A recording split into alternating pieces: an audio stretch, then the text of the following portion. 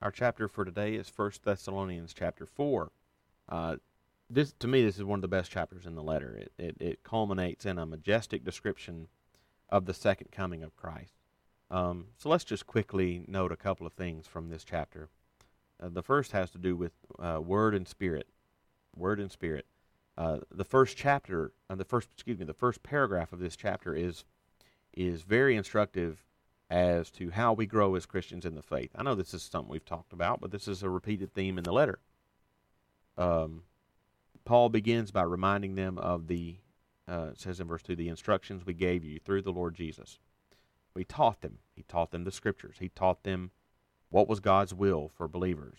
And we can't, as Christians, as he said in the first chapter, walk in a manner worthy of God without being taught, without knowing the Scriptures. And he reminds them and us in verse 7 that God has not called us for impurity, but in holiness.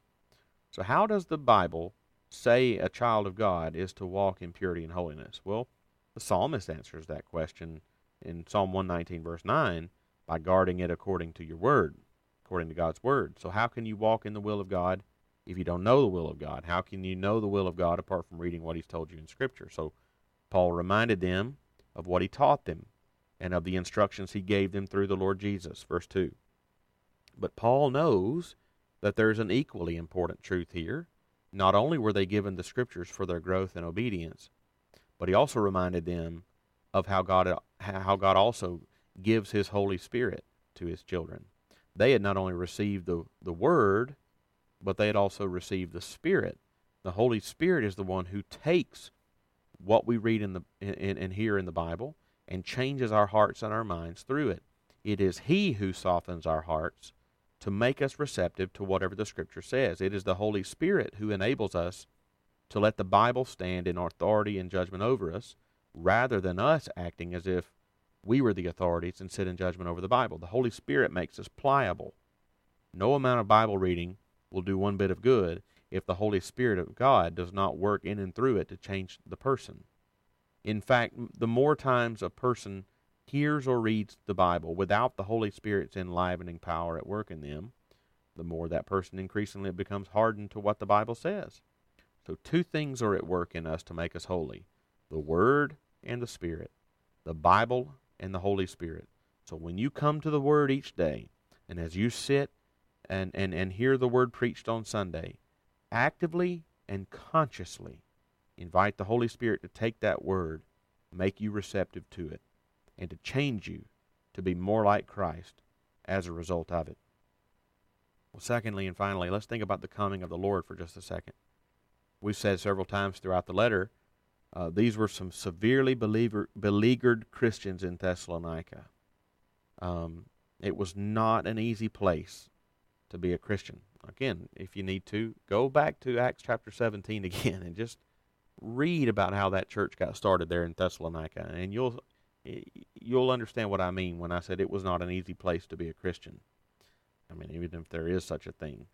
But it's undeniable that some places are much more difficult than others. And Paul has already offered them some encouragements early in the letter to persevere and to hold up.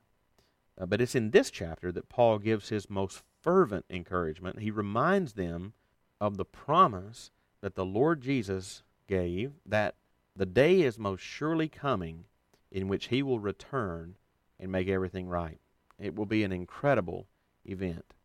And you try to imagine what it will be like to experience the events of verses 16 and 17. You say, well, what if the Lord doesn't come back during my lifetime? Well, there's no reason to believe you won't experience it. Notice carefully a couple of things that Paul says. At the end of chapter 3, Paul said that when Jesus comes back, he will come back with all his saints. That's 1 Thessalonians 3:13. When Christ returns, he will return with all his saints. Furthermore, he says in the present chapter that when Jesus comes back, he will bring with him those who have fallen asleep. 1 Thessalonians 4:14. So every child of God will have the full experience of the second coming of Christ. If you have already passed away from this earth, Jesus will return with you.